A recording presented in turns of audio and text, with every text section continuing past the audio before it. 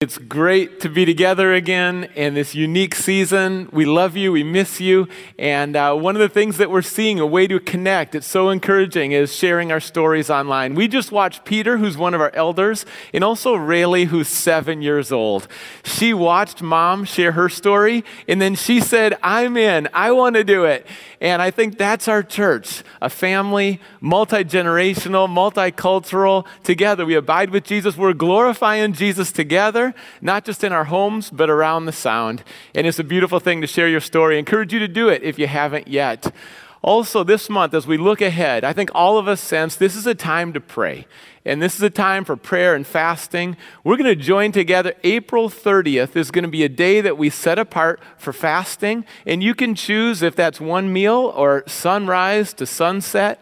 January is a time where we fast together. But we feel like this is an important time right now to set apart a day to pray and fast. You'll hear a lot more details about it. We're going to equip you, set you up in terms of scripture and prayers that you can pray that day. We'll gather at 7 o'clock. At night, Facebook Live, and pray together. But we need the Lord's help. We need the Lord's healing. We need His strength. We need awakening. We want to repent. We want to return to the Lord during this time and ask for restoration as well. That's April 30th.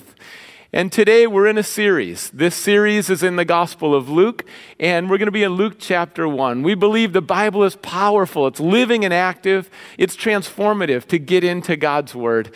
And in Luke, we're going to be going through different chapters. It's focused on Jesus because the Bible is all about Jesus. We believe life is all about Jesus. God's Word is strong. It transforms us. And we want to be in God's Word together. And you know, one verse that has been in my mind and my heart during the last couple of weeks is Philippians chapter 3, verse 10. And the Apostle Paul writes this, and it's his desire, it's his yearning. He says, I want to know Christ in the power of the resurrection, even share in His sufferings, and be like Him. Becoming like Jesus. Those four things stand out to me. And right now, wherever you are, if that's your desire, you know, it's important to meditate on God's Word and then also declare it. And you can declare it, just repeat after me, and this will lead us into our prayer. I want to know Christ and the power of His resurrection, even share in His sufferings, and become like Him.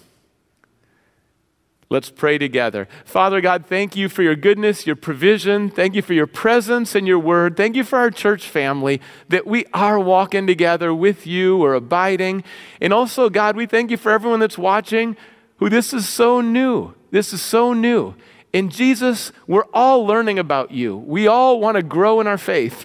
And we pray for anyone who's watching who hasn't yet put their trust in you. And God, we pray for depth in our relationship with you. We believe, God, that you communicate to us in a personal way, and our ears are open, our minds, our heart, our spirit, we're ready to receive. Reveal who you are, not who we think you are, but who you really are today. And Jesus, we thank you that you're so good all the time, and so good to us. We praise you, Lord. In your name, amen. What is God doing now? During this challenging season, what is God doing right now? We're getting so much more time in our homes. Some things have stopped and slowed down. That's the question. What is God doing now? And I believe that God is pursuing us. God is pursuing you and I with His grace, with His presence, and sometimes it's fierce. Jesus is pursuing us, and that's exactly what we see Him doing in Luke chapter 1. Jesus is pursuing 4 different people. We're going to look at 4 people, 4 stories of how Jesus is pursuing them, and it'll remind us that Jesus is the same yesterday, today, and forever. These 4 stories are all interwoven with the story of Jesus. Your story is connected to the story of Jesus. And as we look at Luke chapter 1, we're going to notice who Jesus is, who Jesus pursues, how Jesus pursues people. How is He pursuing you and I today? And then we're going to make a decision. It's going to be a response to the Lord. We want to say yes to the Lord together, but it's everyone's decision individually, and it's a decision of faith. And it comes from the revelation of who He is and how good He is. His kindness draws us to Him. Let's take a look at Luke chapter 1 and 4 different people. The first person is Luke. He's the author of this gospel. There's 4 gospels in the Bible. That's a New Testament on the right-hand side. These 4 gospels, it means good news. Matthew, Mark, and Luke, and John, they focus on Jesus and everything he taught, his healing, his preaching, his miracles. We get to dive into his life. In Luke chapter 1, starting in verse 1, many have undertaken to draw up an account of the things that have been fulfilled among us, just as they were handed down to us by those who from the first were eyewitnesses and servants of the word. Therefore, since I myself have carefully investigated everything from the beginning, it seemed good also to me to write an orderly account for you, most excellent Theophilus, so that you may know the certainty of the things you have been taught. The name Luke means light. It's close to my heart. One of our children, Lori and I gave the middle name Luke. And Luke is also a reminder of who God pursues. God pursues people who have a job. Luke was a physician. Luke was full of compassion. You see in the Gospel of Luke, he really focuses on people and care in relationships, and you can see the physician's heart. God also pursues people who have many skills. Luke is going to be an author by the power of the Holy Spirit. Luke, as we learn historically, different accounts point that he was traveling with the Apostle Paul. Luke is thorough. He's comprehensive. He's detailed. And he does a lot of research. And he's intelligent. He's bright. And we see this played out. God wants to pursue us and then shine his light in our lives. And then his light will shine through our work and even our gifts. And we see that with Luke. It's also a reminder that God pursues people of all nations. It's reported that Luke is from Antioch in Syria. This is interesting. Luke is the only human author of the Bible who's not Jewish. And it's a reminder of God's love for Jew and Gentile. And today, every culture, nation, ethnicity, and people group, God loves everyone and pursues everyone. And he gives Luke an assignment. And it's a both and. Yes, he's a physician, but he's also going to be a missionary and an author. Has God been expanding your vision of how he wants to use you? You thought it would be in one area or one lane, but now he's saying, no, it's both and he's going to shine his light even more through you in this greater capacity during this season. Luke experienced that. How does God pursue us? God pursues us with his word. Luke was able to look back at the Old Testament scripture, and then he continues to write. And as he writes, God writes through him. And God today is pursuing you with his word. Now, Luke writes to Theophilus, and that name means friend who loves God. He's writing to one person, but he's really writing then to everyone. And he writes Luke, the Gospel of Luke. He writes Acts, the history of the early church. Luke is written about 60 AD. And also, he writes to Greeks. Because he is, not a Jew, he's thinking about people from his background also. Jews will read this, which is wonderful, but also he's in the shoes of those who are Greek. He knows in the Greek culture that they value perfection. So he is going to highlight that Jesus is perfect. Jesus is sinless. He is the perfect human who's going to die in our place, and he's also perfectly God. And of course, God is perfect. That's going to catch the attention of the Greek reader. He also knows that Greeks, they look up to heroes in their culture. And of course, it's not the only culture that does, but he's presenting Jesus as the ultimate hero, the hero of our stories, the hero of humanity, the hero who redeems and saves, and the resurrection of Jesus and ultimately the return. There's no hero like Jesus. Our culture today is still fascinated with superheroes. And it's interesting, as my kids, check out some of those cartoons, I just see over and over again, good and evil, good and evil. Well, Jesus is fully good. And he wins and he prevails. And Luke presents this as well. But really, Luke is also writing to us today. He couldn't see us. He didn't know. But he's writing. God's word goes into our hearts today. And think about the context then in the context today. Renee Schlepfer has a quote about the Bible. And let's take a look. The Bible was written by people in crisis to people in crisis and has sustained people through crisis for 2,000 years.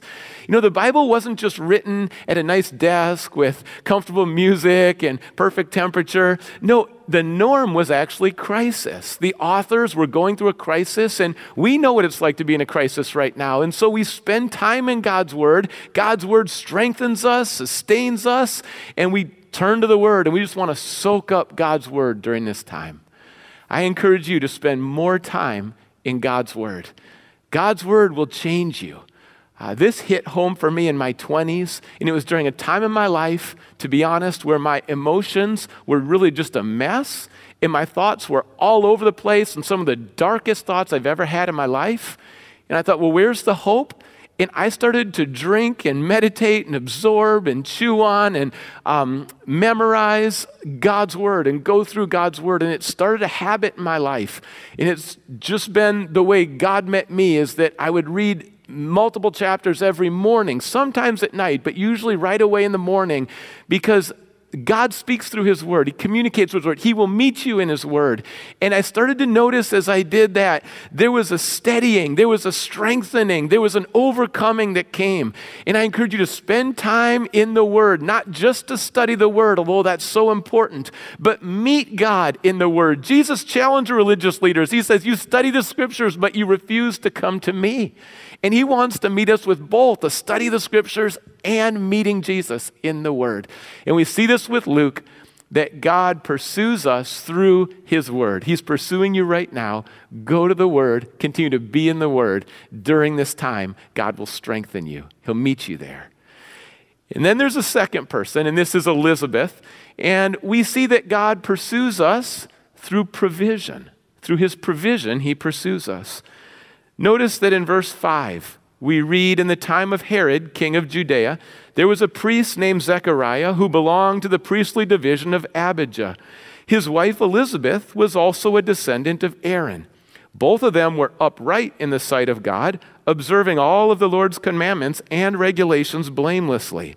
But they had no children because Elizabeth was barren, and they were both well along in years. I'll continue in verse 23. When his time of service, that Zechariah, her husband, was completed, he returned home. After this, his wife Elizabeth became pregnant and for 5 months remained in seclusion. It's kind of a shelter in place for her. I'm reading the Bible differently now, given our current situation. The Lord has done this for me, she said. In these days, He has shown His favor and has taken away my disgrace among His people.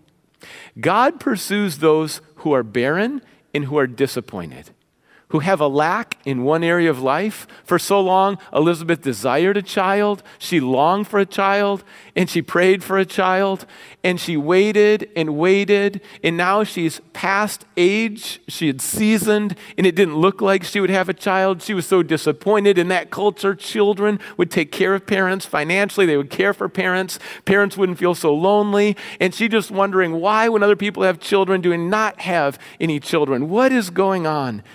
And then God pursues people who are in pain. There was a pain that she experienced, and especially in that culture where people would look down upon people who didn't have a child. And they were cruel and they were ruthless. And you know what? They would even say, if you don't have a child, it's because there's a curse on you. Terrible, destructive lie, doing so much damage, so much pain for Elizabeth for so many years. And yet, in the middle of all that disappointment and pain, she continues to honor and follow God. And we know that with her affection, her attention, her devotion, she's going to continue to humbly walk with God. Now, that's inspiring. That should encourage us that even if we don't have the prayers answered yet, even if we don't have something that we've longed for, that we can continue to honor God with our affection and our devotion to Him, just like Elizabeth.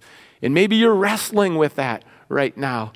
And as we think about Elizabeth, she understood her value is not measured by how the world defines our worth and value. Her culture said, you're not worth very much because you don't have a child, but she knew that's not right. She still longed for a child. She still had pain in her life, but she knew her value is based on who God is and that we're made in His image in the relationship with God where there's love. And she had a secure identity even though there was a crisis in her life. Now, how does God meet us and pursue us? Sometimes it's through gifts and provision, sweet provision. Now, I want to share a story with you. This is actually from my sister and one of her friends. And I have a picture here of two cats. And the two cats, we have Baxter near the window, and then Charlie is down below. These two cats, they really look alike. This is what happened. Charlie belonged to this family. And sadly, Charlie left. I mean, many of us have had an experience where a dog or a cat ran away, right? Charlie ran away, and they were sad. They put up signs around the neighborhood. They were looking everywhere for Charlie. They had one cat. And someone reported to them, I found your cat. And they brought the cat over to their house, and they thought, this is wonderful. Charlie's back. And they enjoyed time with Charlie. And they enjoyed time with their cat.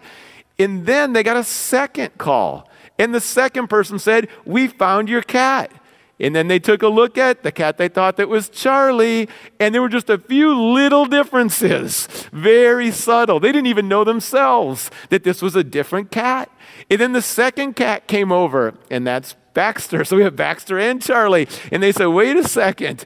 And so they ended up with two cats. And they tried, to give Baxter away. They tried. They said, hey, who lost Baxter? Nobody responded.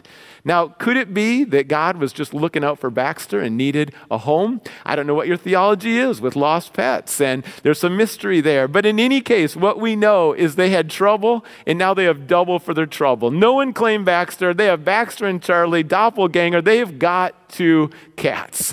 And sometimes in the Bible and sometimes in life, there's double for your trouble. With Job, he lost so much, and then God gave him a double portion. With Elizabeth, there was so much barrenness and a sense of loss and grieving and mourning. And then look what God poured out for her. She was one of the first ones to find out that the Messiah is coming. And then 70 miles to the north in Nazareth, her niece, Mary. And think of those two. People look down upon them. A woman who's past the age of bearing child or what people would expect. And what about Mary, a young virgin? In that culture, those people were sadly second rate, but God loves and pursues everyone. And God brought two children, a double blessing, John the Baptist, Jesus. And then for Elizabeth to hear the good news that she's going to have a child, she says, the Lord has done this, and God's grace overflows. It's a similar parallel to the Old Testament when Sarah was appearing to be past age. And yet God had a plan to bless Sarah and Abraham and then to reach the nations. God had a plan to bless Elizabeth and then reach the nations. And God does it again. In all seasons, we know this truth. 2 Peter chapter 1, verse 3. God's divine power has given us everything we need for a godly life, through our knowledge of Him who called us by His own glory and goodness. By God's grace, and not just to know about Him, but to know Him. This verse tells us, rely on the Lord and He will give you power. He'll give you everything you need, whether it's in the middle of the crisis, before the crisis, or after the coronavirus starts to fade. Whether Elizabeth didn't have a child or she has a child, again, God will give us what we need. His grace is sufficient. We need to look to Him, rely on Him, and God will meet us. Even in the provision, He's drawing us closer to that close relationship with Him. We've seen with Luke through his word. Now we also see with Elizabeth through provision. And now let's take a look at Zechariah and how God pursues us through an opportunity, through a certain moments in our lives that stand out, and how God pursues us in those memorable moments. Let's look at Luke chapter 1, starting in verse 8. Once when Zechariah's division was on duty, and he was serving as priest before God, he was chosen by lot. According to the custom of the priesthood, he would go into the temple of the Lord and then burn incense. And when the time for the burning of the incense came, all the assembled worshipers were praying outside. Then the angel of the Lord appeared to Zechariah, standing at the right side of the altar of incense. And when Zechariah saw him, he was startled, and he was gripped with fear.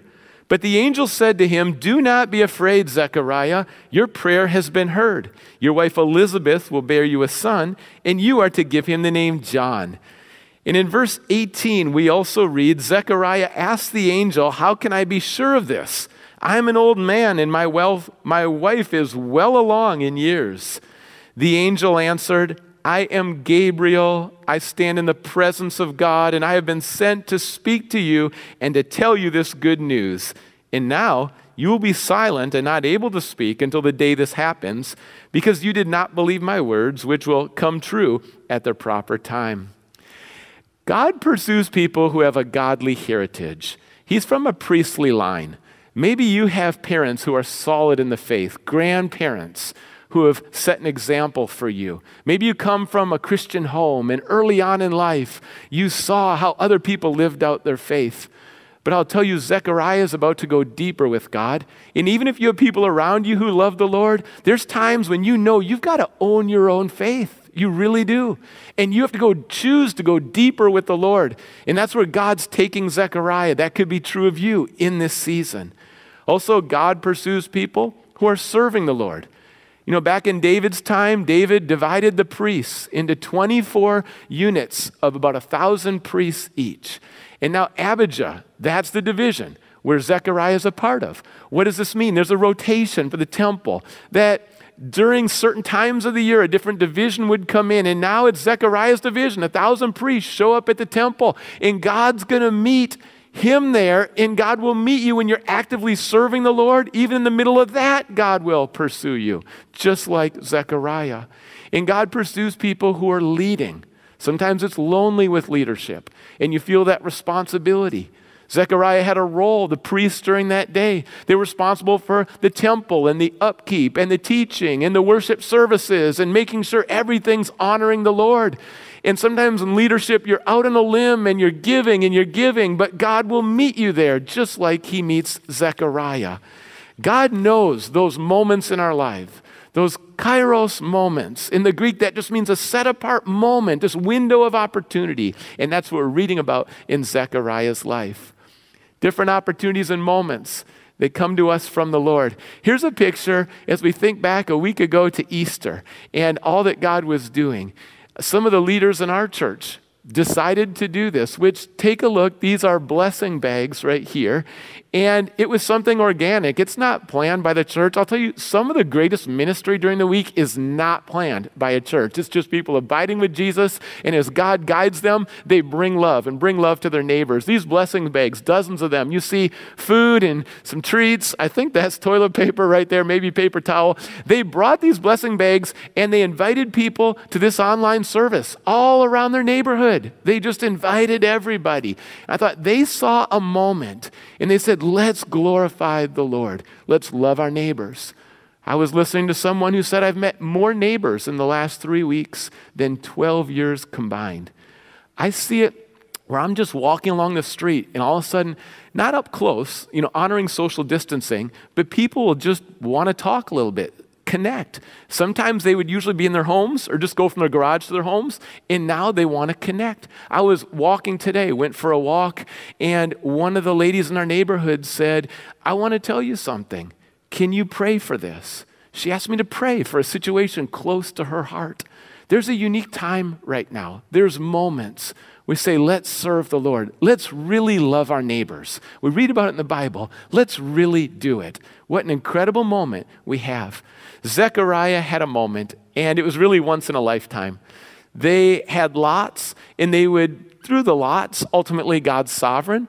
As they cast those, a different priest would be chosen to go into the center of the temple, the Holy of Holies. And Zechariah was chosen. And I want to tell you, this is a once in a lifetime. Out of 1,000, he was chosen, and he would go into the Holy of Holies to offer incense.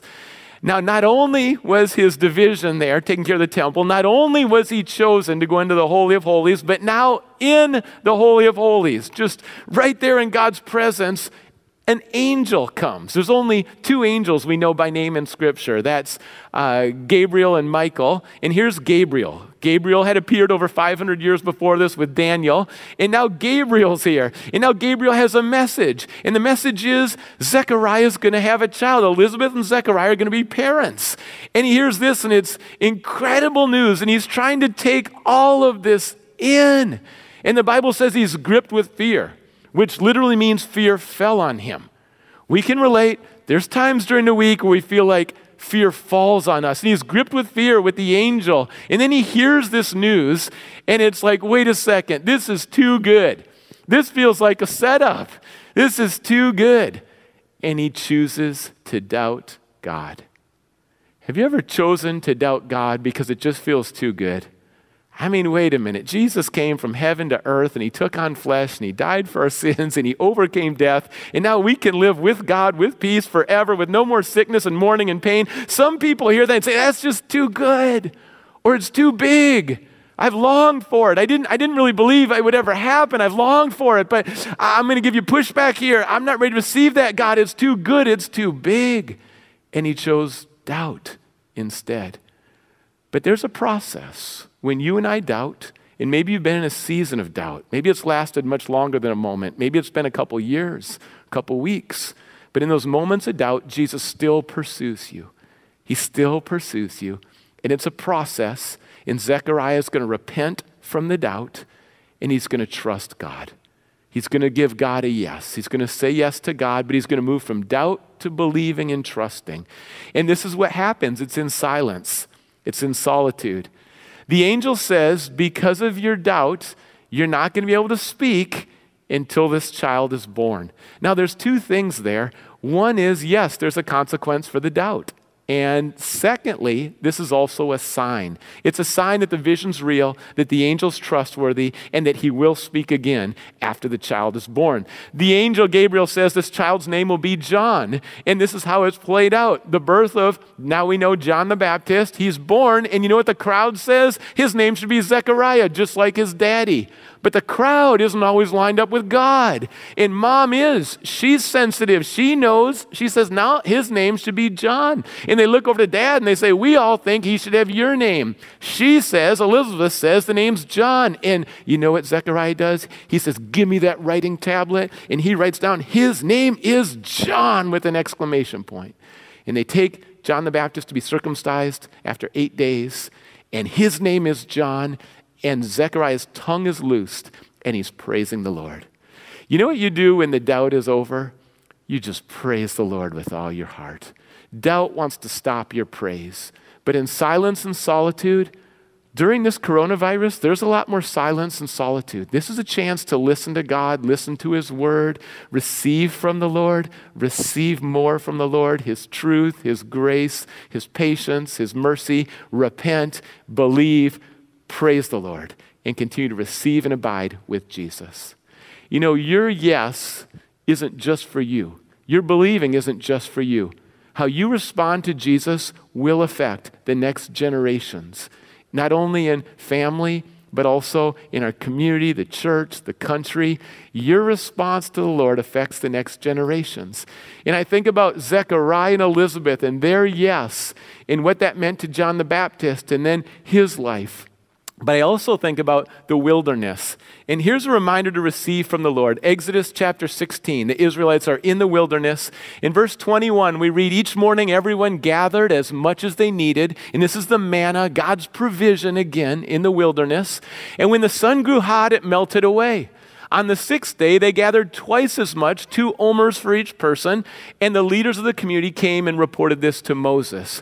They gathered twice as much because God said there's a Sabbath. God put a rhythm and an order into our lives where he says, work for 6 days and then take a Sabbath rest. Now, serve me with all your heart for 6, take the Sabbath rest. Take that rest for a day. That's the rhythm that God instituted from the beginning of the Bible, and so that's why they wouldn't pick up the manna on a Sabbath. Or at least they shouldn't pick up the manna on a Sabbath. And there's that provision, abiding provision. And you know what's interesting? Some of them got the rhythm, some didn't. But it was a smaller thing to pick up the manna. The bigger piece was going into the promised land. And God wants you to trust him with the small things and the big things. God wants you to trust picking up the manna each day, knowing when to rest, but also God wants you to trust him with the big stuff, eternal life, promised land, his great promises. God wants us to trust him with both. Zechariah is learning to trust him not only with the smaller stuff, like some work on the temple, but also trust him with this massive provision, this incredible moment. In those moments, God is pursuing you. Memorable moments. Let's not doubt. Let's repent. Let's receive from the Lord and trust the Lord, like we see where Zechariah is when he praises the Lord, when he can speak again. Let our mouths be loose to praise the Lord. And then here's the fourth one. We've looked at Luke, Elizabeth, Zechariah, and John the Baptist. We're going to go into more details next week, but John the Baptist, this is how God provides a calling in our lives. Take a look at verse 14. And we read this description regarding John the Baptist, this child that Zechariah and Elizabeth would have. He will be a joy and a delight to you, and many will rejoice because of his birth. For he will be great in the sight of the Lord. He is never to take wine or other fermented drink, and he will be filled with the Holy Spirit even from birth. Many of the people of Israel he will bring back to the Lord their God, and he will go on before the Lord in the spirit and power of Elijah, to turn the hearts of the fathers to their children, and the disobedient to the wisdom of the righteousness, to make ready a people prepared for the Lord. Now, when you think about John the Baptist, God pursues people who are not born yet. God loves people who are still unborn. Even in a mother's womb, God forms us. We're wonderfully made, and he cares about us before the delivery. And we see with John the Baptist. Also, we see that God cares and pursues for people who are courageous.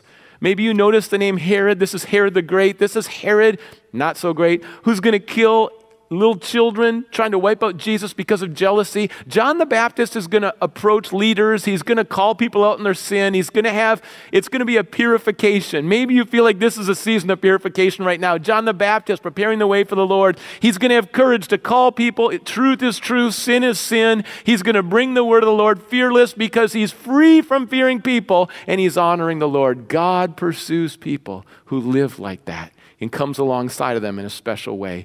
And he's also pursuing the next generation. There's hope in the next generation. There's power in the next generation. There's potential in the next generation. God sees the next generation, and he raises up the next generation. And sometimes it looks different than the previous generation, and that's okay because God's doing a new thing in the next generation. We see this with John the Baptist. There's a calling on his life. I'll tell you, there's a calling on your life. There's a calling on your life. And sometimes it's a discovery process to know what is not my calling. You know, during this time, it's important to keep a sense of humor, a lot of funny memes going around. Here's one, Sparky, trying to figure out his calling. After listening to Linda, his human, for 12 days while in quarantine, as she complained for hours on end, Sparky realized he was not cut out to be an emotional support dog. Sparky's learning what he is and isn't called to do. Maybe you've learned over the years what you're not called to do, and maybe you're really honing in on what you're called to do. When we think of John the Baptist, what is that calling? He's going to be a joy and delight to his parents. He's not going to touch wine. That was linked to a Nazirite vow, and it's part of it. But there's an urgency. He's not going to be drinking wine. There's an urgency to his message. There's a fervency to his message. He's filled with the Holy Spirit since birth. By the way, mom and dad in Luke chapter 1 are also filled with the Holy Spirit. God works through families filled with the Holy Spirit. Maybe your home, it hasn't been so spiritually vibrant. What if our homes really changed? The spiritual temperature changed in our homes, whether we're single, married, lots of kids, the spiritual climate in our homes, in their family, they're moving from doubt, they're going to be filled with the Holy Spirit. Let's be filled with the Holy Spirit in our homes, not just when we step into church and then seek God, but this family. God works through families and people be brought back to God. And you think about these stories and how God pursues us through his word, through his provision, different moments and opportunities, through the calling he has on your life, through the gifting he has for you, these different ways that God leads us to his presence. His presence, there's nothing greater than the presence of God. And he reminds us to drop our idols and turn to him in his presence. How will you respond today as you hear the truth that Jesus is pursuing you? How will you respond? What will your response be? And I want to share that verse, Philippians chapter 3, verse 10 again. We declared it at the beginning. Now, if you're ready, let's declare it again. Let's just say this whole verse together. I want to know Christ, yes, to know the power of his resurrection and participation in his sufferings, even becoming like him, even in his death. We declare that we want to know Christ, the power of the resurrection, even suffer with Jesus for his glory and become like him. That's our desire. You know, as we consider the time that John the Baptist arrived, it was a time of breakthrough. And I believe that this is a time of breakthrough. They had waited about 400 years of silence. And now God starts to move through Zechariah, Elizabeth, John the Baptist. And I believe God is moving in a special way. It might feel like it's been 400 years since we've seen awakening and a revival in our country. My hope is that we would look back over this time of the coronavirus, and as bad as it is with the coronavirus, we would say something even greater has happened. There's been a stirring. There's been a returning to God. There's been healing in the home, healing in the families. There's a spiritual awakening, and we're coming alive. We're coming alive. There's a breakthrough that God is bringing. In the darkest times, that's when God often shines the brightest light and brings his hope. And would we say yes to the Lord? You say, this is an unlikely group of people. God works through ordinary people, unlikely people, but it's very intentional. It's very intentional what God is doing in your life right now as he pursues you, that your heart would return to him, that he would get the glory both then and now. We can't stay stagnant. We can't stay neutral. God is pursuing us, and that demands a response of trust in believing. Let's say yes to the Lord today. Let's say yes to receive the Holy Spirit. Let's say yes to more of his word. Let's say yes to healing in the home. Let's say yes to turning from sin and turning back to God. Let's say yes for awakening in our land. Let's say yes to every good provision that the Lord is bringing. Let's walk together. Let's draw close to the presence of Jesus. I want to pray right now. The worship team is then going to come up, and we're going to worship the Lord together. Father God, we thank you for your presence. Nothing means more to us than your presence. God, thank you that you pursue us even when we're doubting, when we're off base, when we're disappointed, when we're in pain, you still pursue us. We sense, Jesus, how you're pursuing us now. And we want to say yes to you. We want to say yes together to our calling, to using our gifts for your glory, to growing in our faith, to going deeper, to owning our faith. We want to say yes to the awakening that you would bring at this time in our hearts, homes, church family, and around the nation. God, we say yes to you, Jesus. We pray in your name. Amen.